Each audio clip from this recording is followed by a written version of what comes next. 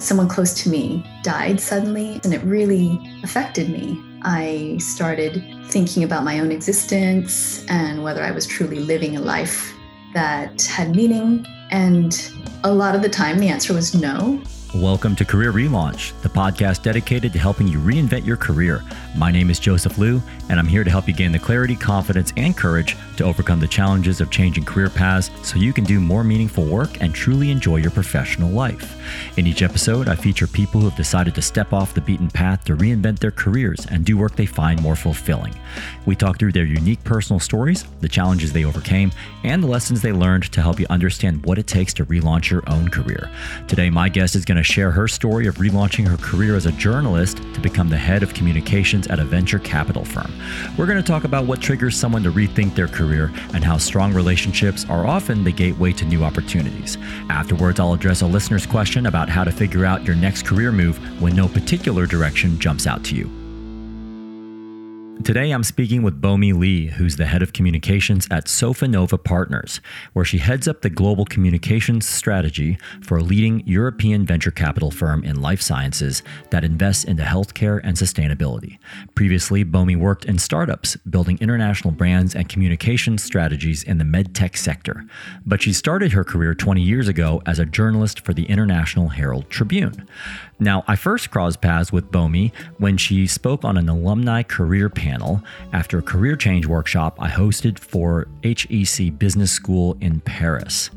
I decided to invite her to share her story on the show because I felt like she provided some especially thoughtful perspectives on navigating career changes and thought you might also enjoy hearing her thoughts and advice on topics related to networking, mindset, and reevaluating your career. You can get all the show notes from today's episode at careerrelaunch.net/79. Bomi spoke with me from Paris. Good morning, Bomi, and welcome to the Career Relaunch podcast. It is great to have you on the show. Thank you for having me, Joseph. What are you focused on right now in your career and your life amid everything going on? Well, I started my current job just over a year ago. And at the time, I had just finished my executive MBA program and was looking for a change. I had a couple of offers on the table, and one of them, on paper at least, would have been a much bigger leap for me. But in the end, I decided to go with this one. And I have to say it was the best decision of my life. And can you give us a glimpse into your role at Sofinnova Partners, which is a VC firm in life sciences? What are you focused on there? Exactly. So it's a really exciting time in communications for this sector because finance, in particular, private equity, is not what you would call at the cutting edge of communications. If you can think about one finance company that is doing some groundbreaking things in comms, there aren't a whole lot that would come to mind. And so there's a lot we can do to shift that. And I'm heading up the communications team in Sofinnova, and that's very exciting because I feel like it's a little bit of a startup initiative within a large organization, and there's a lot of possibility, and the startup world is one that I love. Very exciting, and it seems like a really exciting space to be in right now, especially when healthcare is so forefront in the news and in our lives at this particular moment.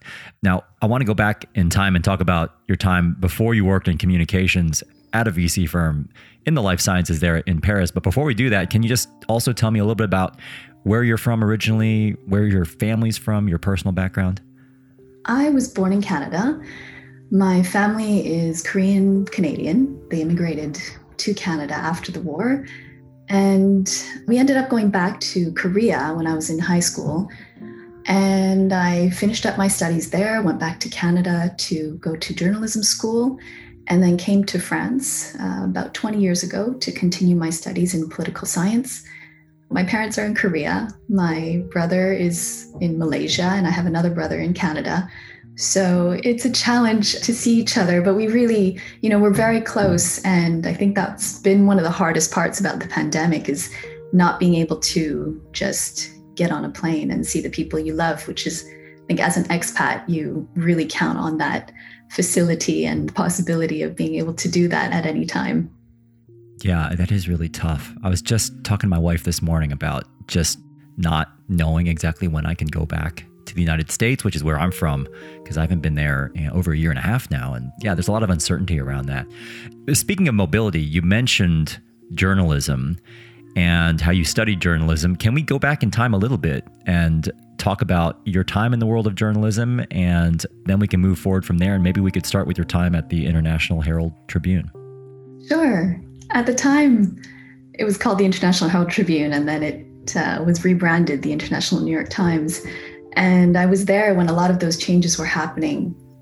I was part of a great team that were spearheading the digital side of journalism. At the time, we were taking the print version of the paper and uploading it onto the website. We were calling it the website. Basically, the exact copy of the print version that day was our website. Like PDFs or something Almost, yeah, practically a PDF. Very cut and paste kind of job and very manual. And what happened was, this was early 2000s. Twitter happened. We started seeing the potential of the web. We started seeing that sending reporters and photographers out to these sometimes war zones, very dangerous areas, they were coming back with amazing reporting, photography, and the print format is limited.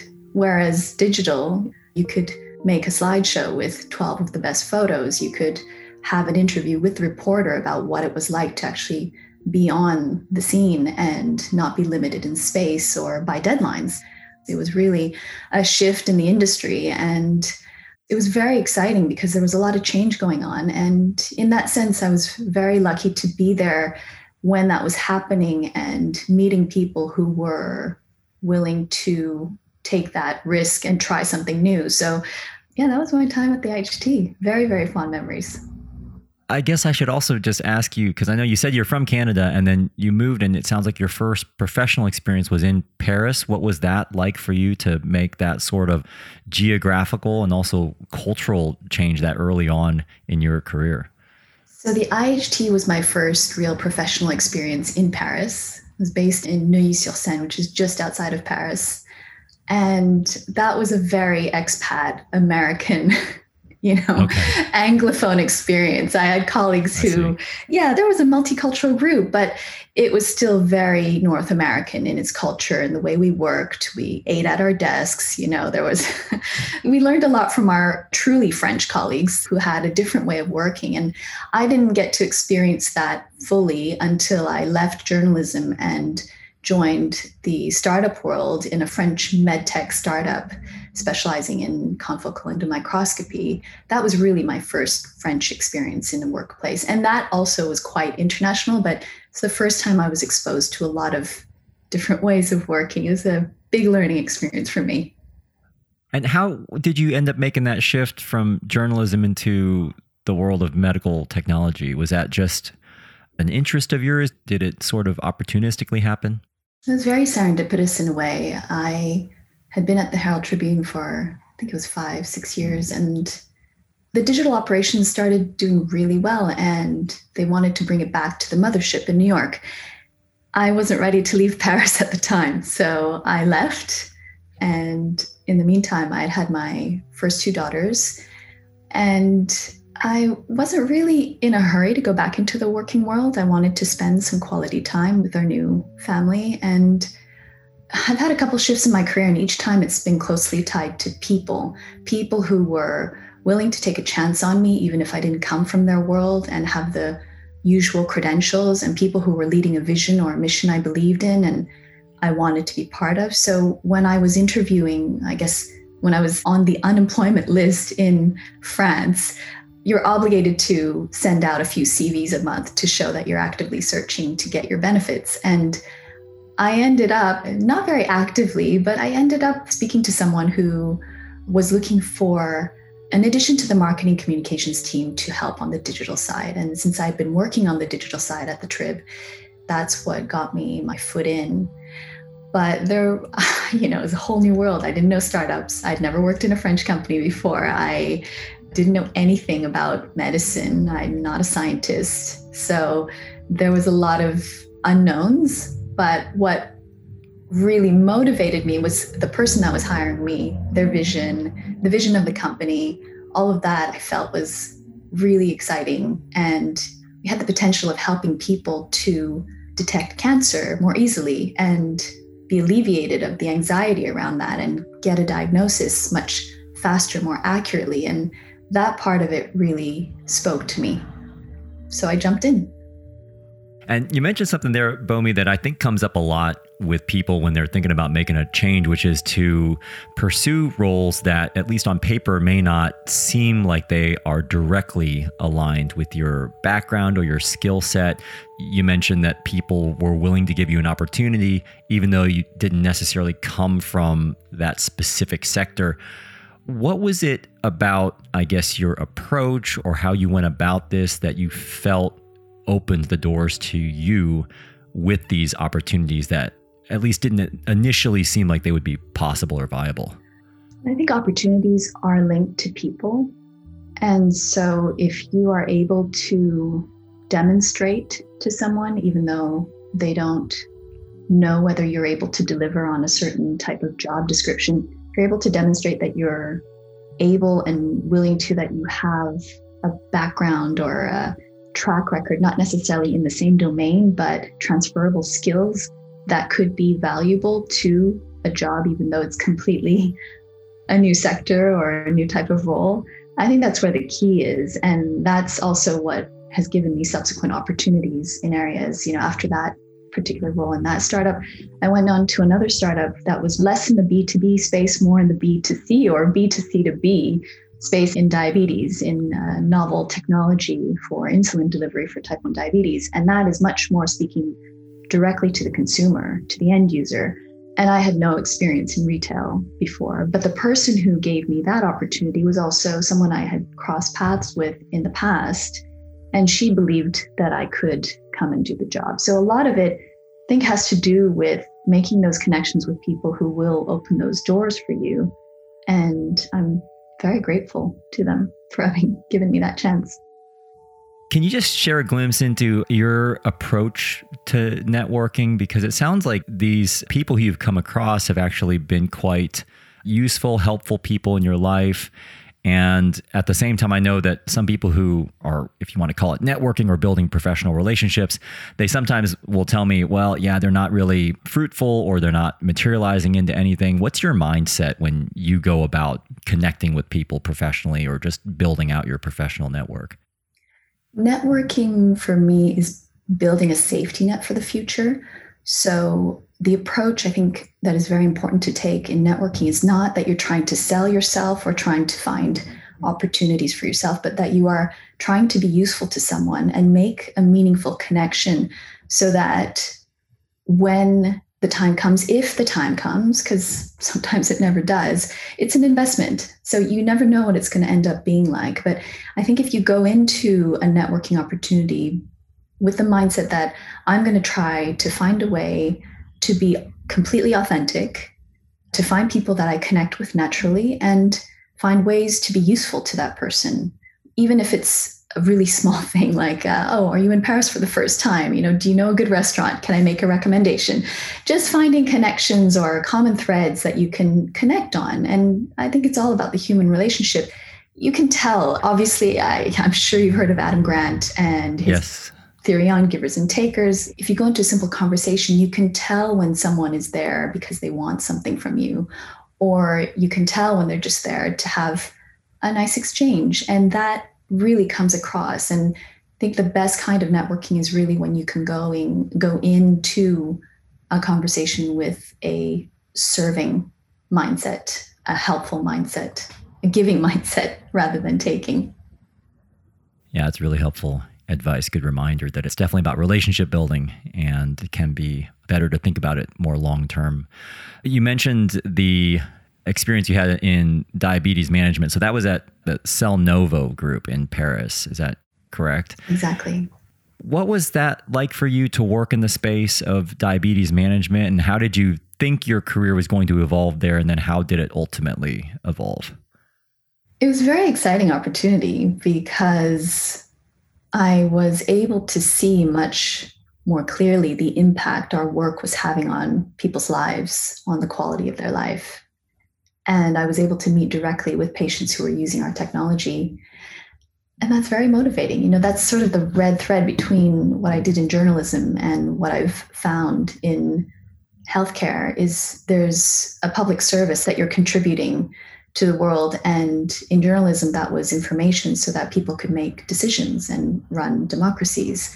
And in healthcare, we're working on innovative technologies that can help save lives and help people to be happier. And I need that kind of deeper purpose, I suppose. That's what gets me up in the morning, knowing that I am contributing to something that is helping others.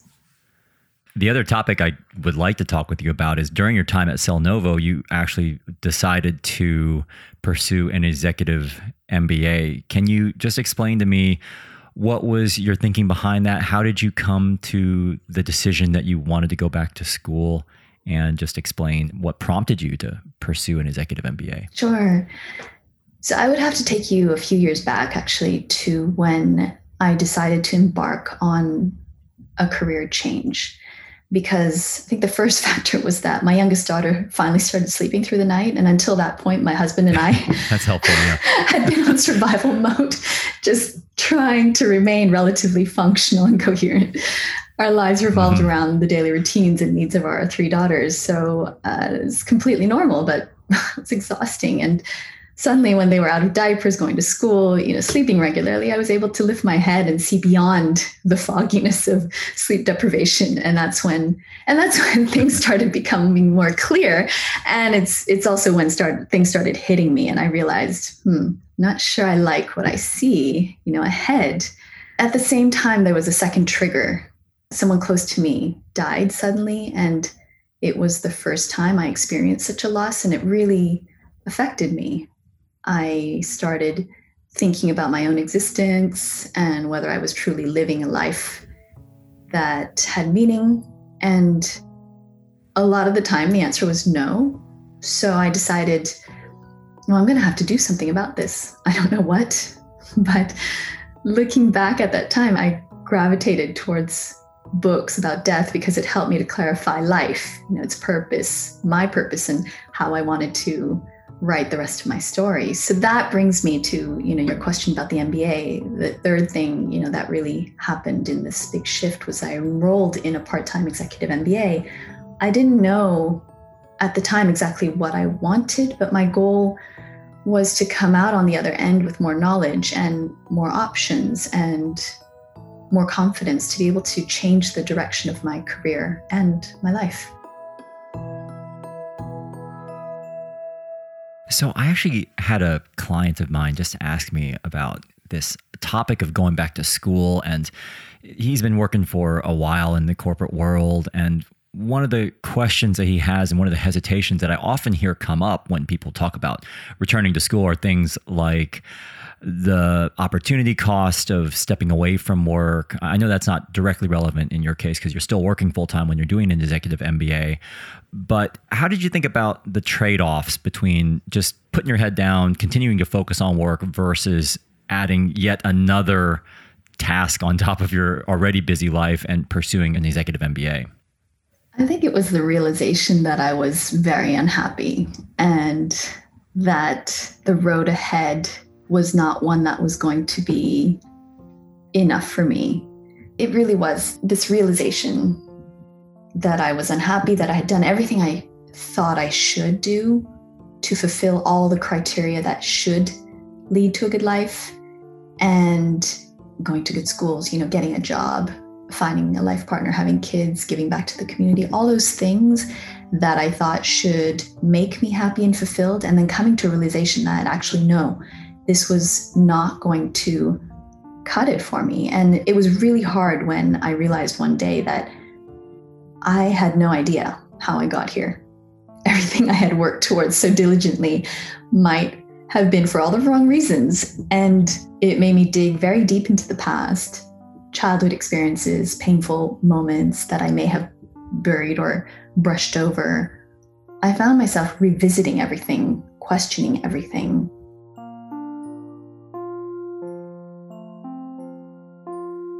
Was there something in particular that you felt was missing from your career or your life at the time? I think at the time it wasn't that anything was missing, but when I looked ahead at the trajectory of my life, I didn't like where it was leading. One of my favorite quotes from Maya Angelou is when she said, "If the world puts you on a road you do not like, if you look ahead and you don't like what you see, you don't like the destination you're being led to, then you need to step off that road and build a new path. You might not know where that path is going, but the first step really is to take that leap and say, okay, I'm going into the unknown." And if I weigh all of those risks and uncertainties, it's still worth it. It may not work out, but in the end, it's worth doing something that's very scary and uncertain than to know that I will be stuck on a path that seems pretty clear in terms of what those limitations will be. And what was it about where that road was leading you that made you feel like you were traveling in the wrong direction? In France, especially in the working world, there is still an expectation that you are able to do a certain job because you went to the right schools and you had the right credentials to be able to do it.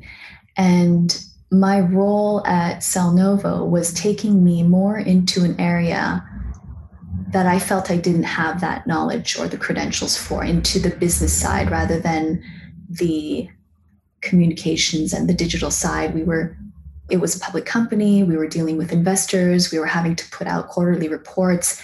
And I wasn't feeling like I had enough knowledge to be able to translate the meaning of our quarterly reports to the investors. If I were to get a question, for example, there were areas like that where I felt that, okay, I've done everything I can to learn on the job from the people who are very happy to help me, but I've come to a point where I need to accelerate. If I continue trying to learn on my own, I'm only going to get so far, and I want to be farther. I don't want to be limited because of this. So that was one of the main driving factors for going back to business school, to a school that is recognized in France, one that has a very good network, to be able to get not only the benefits of everything that comes with going to a recognized, reputed school, but also to have a more formal understanding, the structures and the theory behind everything that I was trying to apply in my day-to-day job.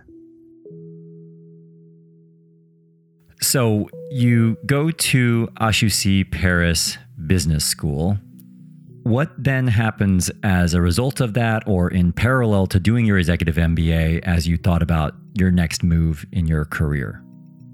So I went into the MBA thinking, okay, I'm going to get a degree, get the knowledge I need, and come out on the other end with more career options. And what ended up happening was that when you're not happy with one aspect of your life, then often it's linked to a lot of other things. And I didn't realize how deeply that impacted all of my other life decisions. But I suppose a job really can define an identity. And once you start digging into the whys and the hows of that identity, you realize that it's closely linked to other life decisions. There's a lot in there, yeah. Exactly. So professional questioning, that was one part of it. But I met a lot of people who were going through similar challenges, and we really connected because you end up questioning a lot of different parts of your life and feeling very alone at times. I know that there were really some solitary moments for me where I felt that I didn't know if I could talk to anybody. I didn't know who might understand around me. And being able to connect with others in that MBA program, my peers, my colleagues who were in a similar stage of their professional lives and were also going through the emotions of that change, it was very comforting to know that I wasn't alone. Yeah, it can be a very lonely, solitary journey when you are revisiting your past and your history, and a lot of stuff. I've been there myself. A lot of stuff comes up, And you kind of realize these things you've been carrying around for quite a long time, and that can be a lot to handle. I'm just curious, before we talk about some of the lessons you've learned along the way in your transitions, I have to ask, how did you then discover the opportunity at Sofinnova, and what prompted you to move there? It was a result of a connection that I'd made through HEC, my advisor for my capstone project, which is like the end of the year business thesis. He was someone who helped me a lot along the way. And when I was finishing up my degree, the company, so Cellnovo, actually, we weren't able to raise enough capital to continue operations, and we started shutting things down. It was a very difficult time. And what ended up happening was I think it was June 13th, I graduated, and a few days before we officially closed the company.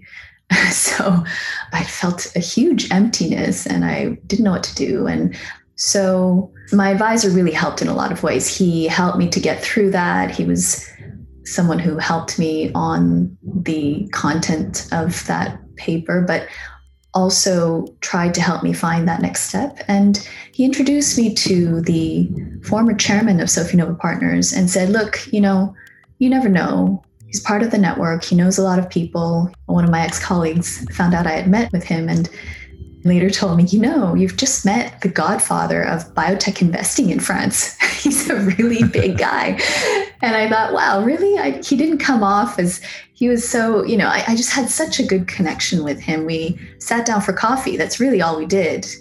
And we just talked, and it was such a good conversation. But I think this is where, going back to networking, if you go in just with no expectations, really just with the right mindset, then magic can happen. And that's exactly what happened. He ended up introducing me to the current chairman.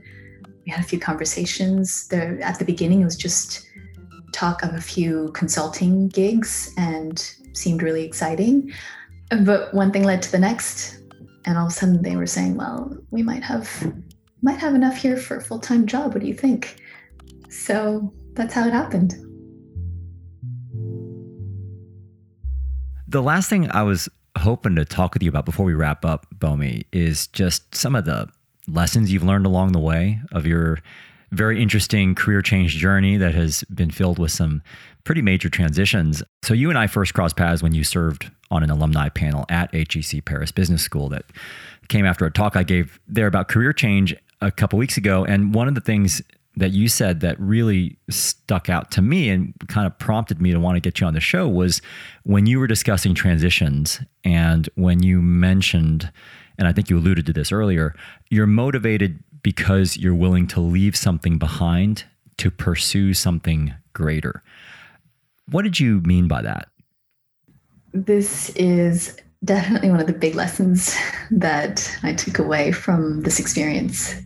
You just need to embrace the pain.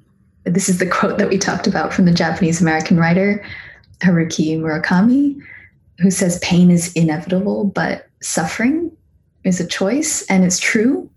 When you decide to make that leap into the unknown, it's an opportunity for growth.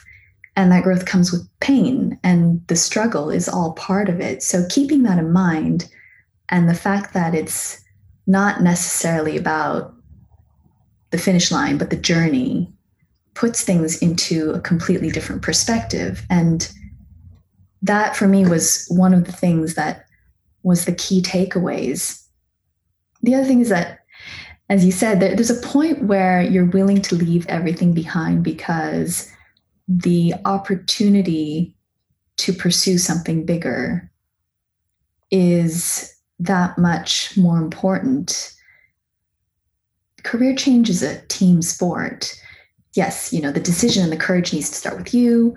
Yes, you do have to do the hard work, but there are so many people who helped me along the way and in a million ways, whether they know it or not. But I think there was a turning point for me when I realized that if I was going to continue along this path, I would be unhappy. And if I was unhappy, it would impact the people that I love the most. So I had to make the leap because it was the chance to become a person that I want to be for my daughters, for my husband, for my parents, for my brothers, my friends. And that risk was worth it because the potential end point was that much greater. You mentioned there, embrace the pain. What was most painful for you about making your career moves?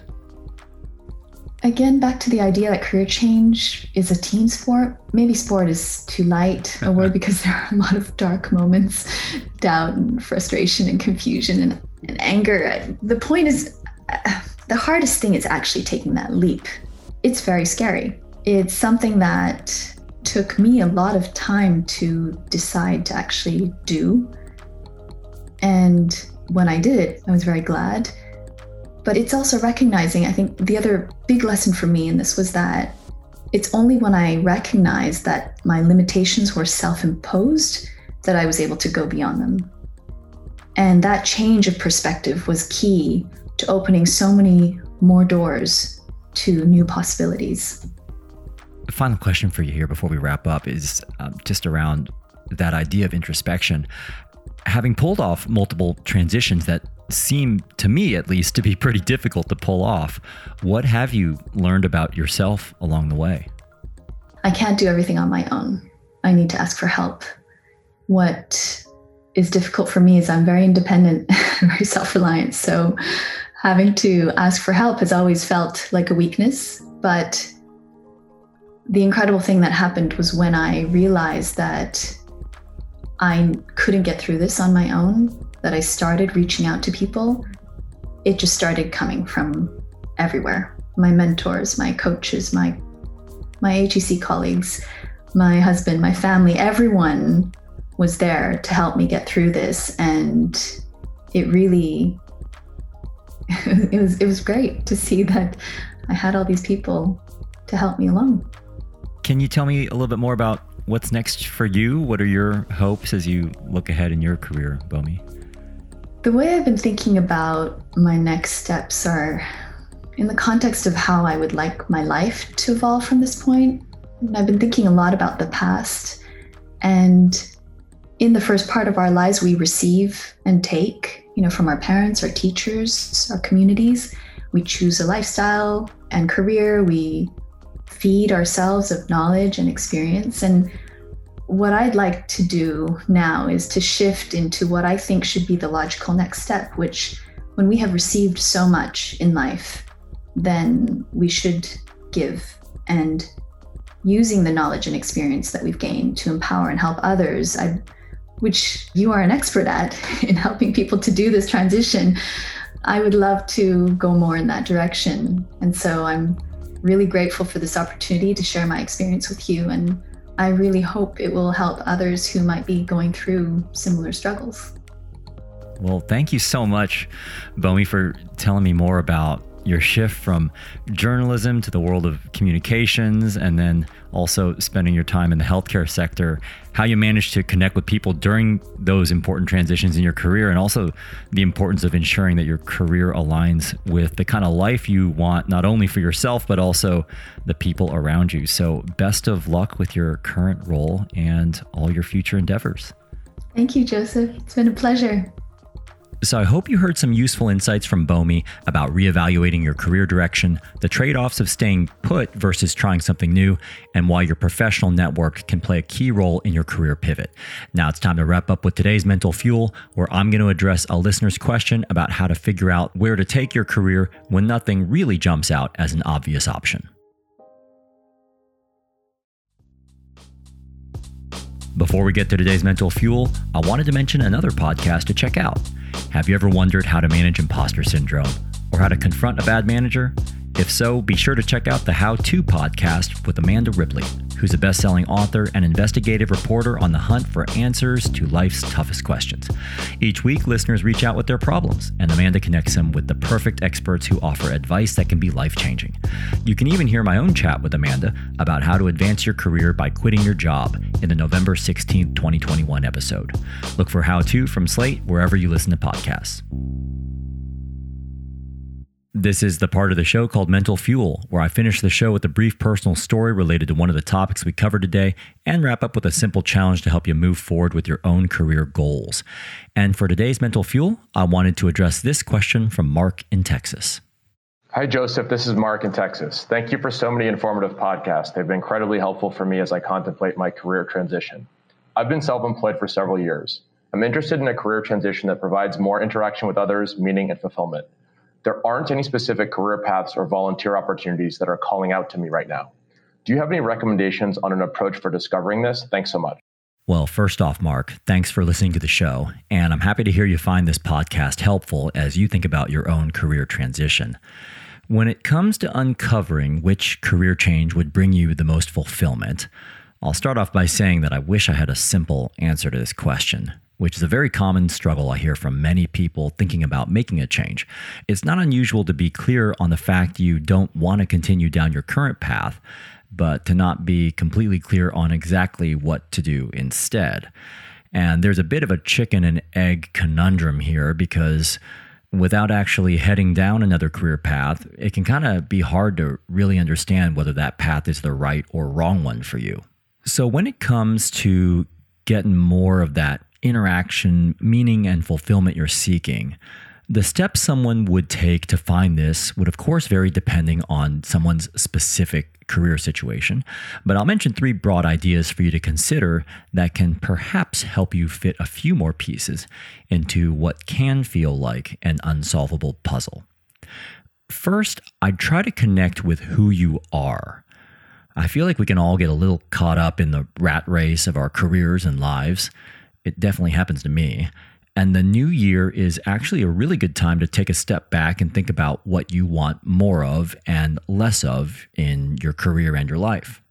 That could mean your values, which I define as the things you believe are important for you to have in your work and life. For example, a few of my values include doing things that energize me, being able to be there for people important to me, and maintaining a healthy lifestyle. Or another exercise I find is helpful is to look back on the professions that appealed to you as a child, and specifically the characteristics of those things as a clue into what you genuinely enjoyed before the weight of societal expectations, financial pressures, or just life started to influence your choices. For example, for me, I actually originally wanted to be a doctor when I was a kid. But the characteristic of being a doctor that appealed to me was the idea of helping other people when they're in some sort of pain, which helped me focus on a narrower range of professions to ultimately consider and pursue. Second, I'd try to talk with people doing work you may be considering. During every single one of my pivots, what I found more helpful than sitting at my desk and doing my own research and analysis of options, which is what I typically do, was to speak with actual people about my situation so I could get out of my own head a bit. For me, that's sometimes meant booking some sessions with a professional like a career counselor or coach who could serve as an objective sounding board. And at other times, it's meant doing informational interviews with people working in those fields I was considering. Third, to alleviate a bit of pressure here, don't feel like you have to make the perfect next move. I completely understand the desire to do that, but having worked in the career change space for nearly a decade now, I've consistently seen that those who make imperfect moves in broadly the right direction end up progressing further and faster toward their career ambitions compared to those who stay put while they try to map out the perfect move that checks all the boxes of what they want. So I try to make a short list of the key characteristics that are must-haves versus what's probably a much longer list of nice-to-haves, and see if that helps you brainstorm ideas or narrow the sea of options out there. Just to give you one example, when I was in business school, I didn't know exactly what I wanted to do, but I knew creativity was important to me, and working in a role that had a decent work-life balance was critical. So that helped me rule out some industries known for having long, demanding hours like consulting or investment banking, and helped me rule in my eventual path of marketing. Anyway, I know that may feel a bit open-ended and broad, but perhaps one or more of those ideas can help you start to uncover which path could be better for you to pursue. What is really important, though, is to just make sure you honor this feeling you're having about wanting to do something else, and to avoid the common trap of just settling back into your current career path that you know deep down isn't giving you that interaction, meaning, and fulfillment you mentioned you're seeking. It sounds like this is very important to you, and I hope you eventually uncover some potential options. That brings me to that quote Bomi mentioned that I thought was worth saying again from Maya Angelou. If you're going down a road and don't like what's in front of you, and look behind you and don't like what you see, get off that road. Create a new path. So my challenge to you, if you know you're not happy with your current role, but you're not exactly sure what to do instead, is to force yourself to take some proactive action, which I believe is what leads to opportunity and further illumination. So whether it's doing something more reflective, like reconnecting with your values or childhood, or something more active, like doing some informational interviews with people in industries you're considering, I hope you can eventually then take your best guess at what could make you happier. If you have a question you want to ask me about career change, or just want to share your own story of making a bold move in your own career, I'd love for you to leave me a message at careerrelaunch.net/79, where you can also find highlights from my chat today with Bomi and learn more about her work. Again, that's careerrelaunch.net/79. Thanks so much for listening to Career Relaunch, and a very special thanks to Bomi Lee for sharing your personal story with us today. We all wish you the best with your communications role at Sofanova and hope you have a good year ahead there in Paris. This episode was mixed by Liam McKenzie. Our music was curated by Jonathan Rinaldi Pohl, and the Career Relaunch theme song was written and performed by Electrocardiogram. I'm Joseph Liu, and I look forward to talking with you again during the next season of Career Relaunch that kicks off in early 2022. In the meantime, I hope 2021's wrapped up nicely for you and the new year gets off to a good start. Happy holidays, Happy New Year, and please stay safe however you choose to celebrate.